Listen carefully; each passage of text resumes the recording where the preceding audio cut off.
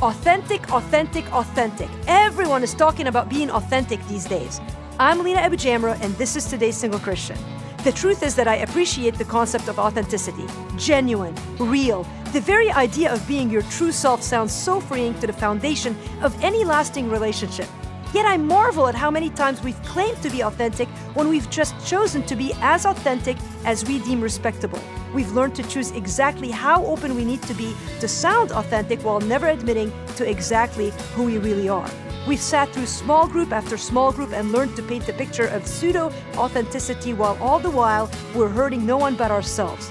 If you're looking for relationships that stretch you and a community that propels you to walk in purity and in freedom, you've got to start by committing to being authentic, no matter how painful or vulnerable it makes you feel.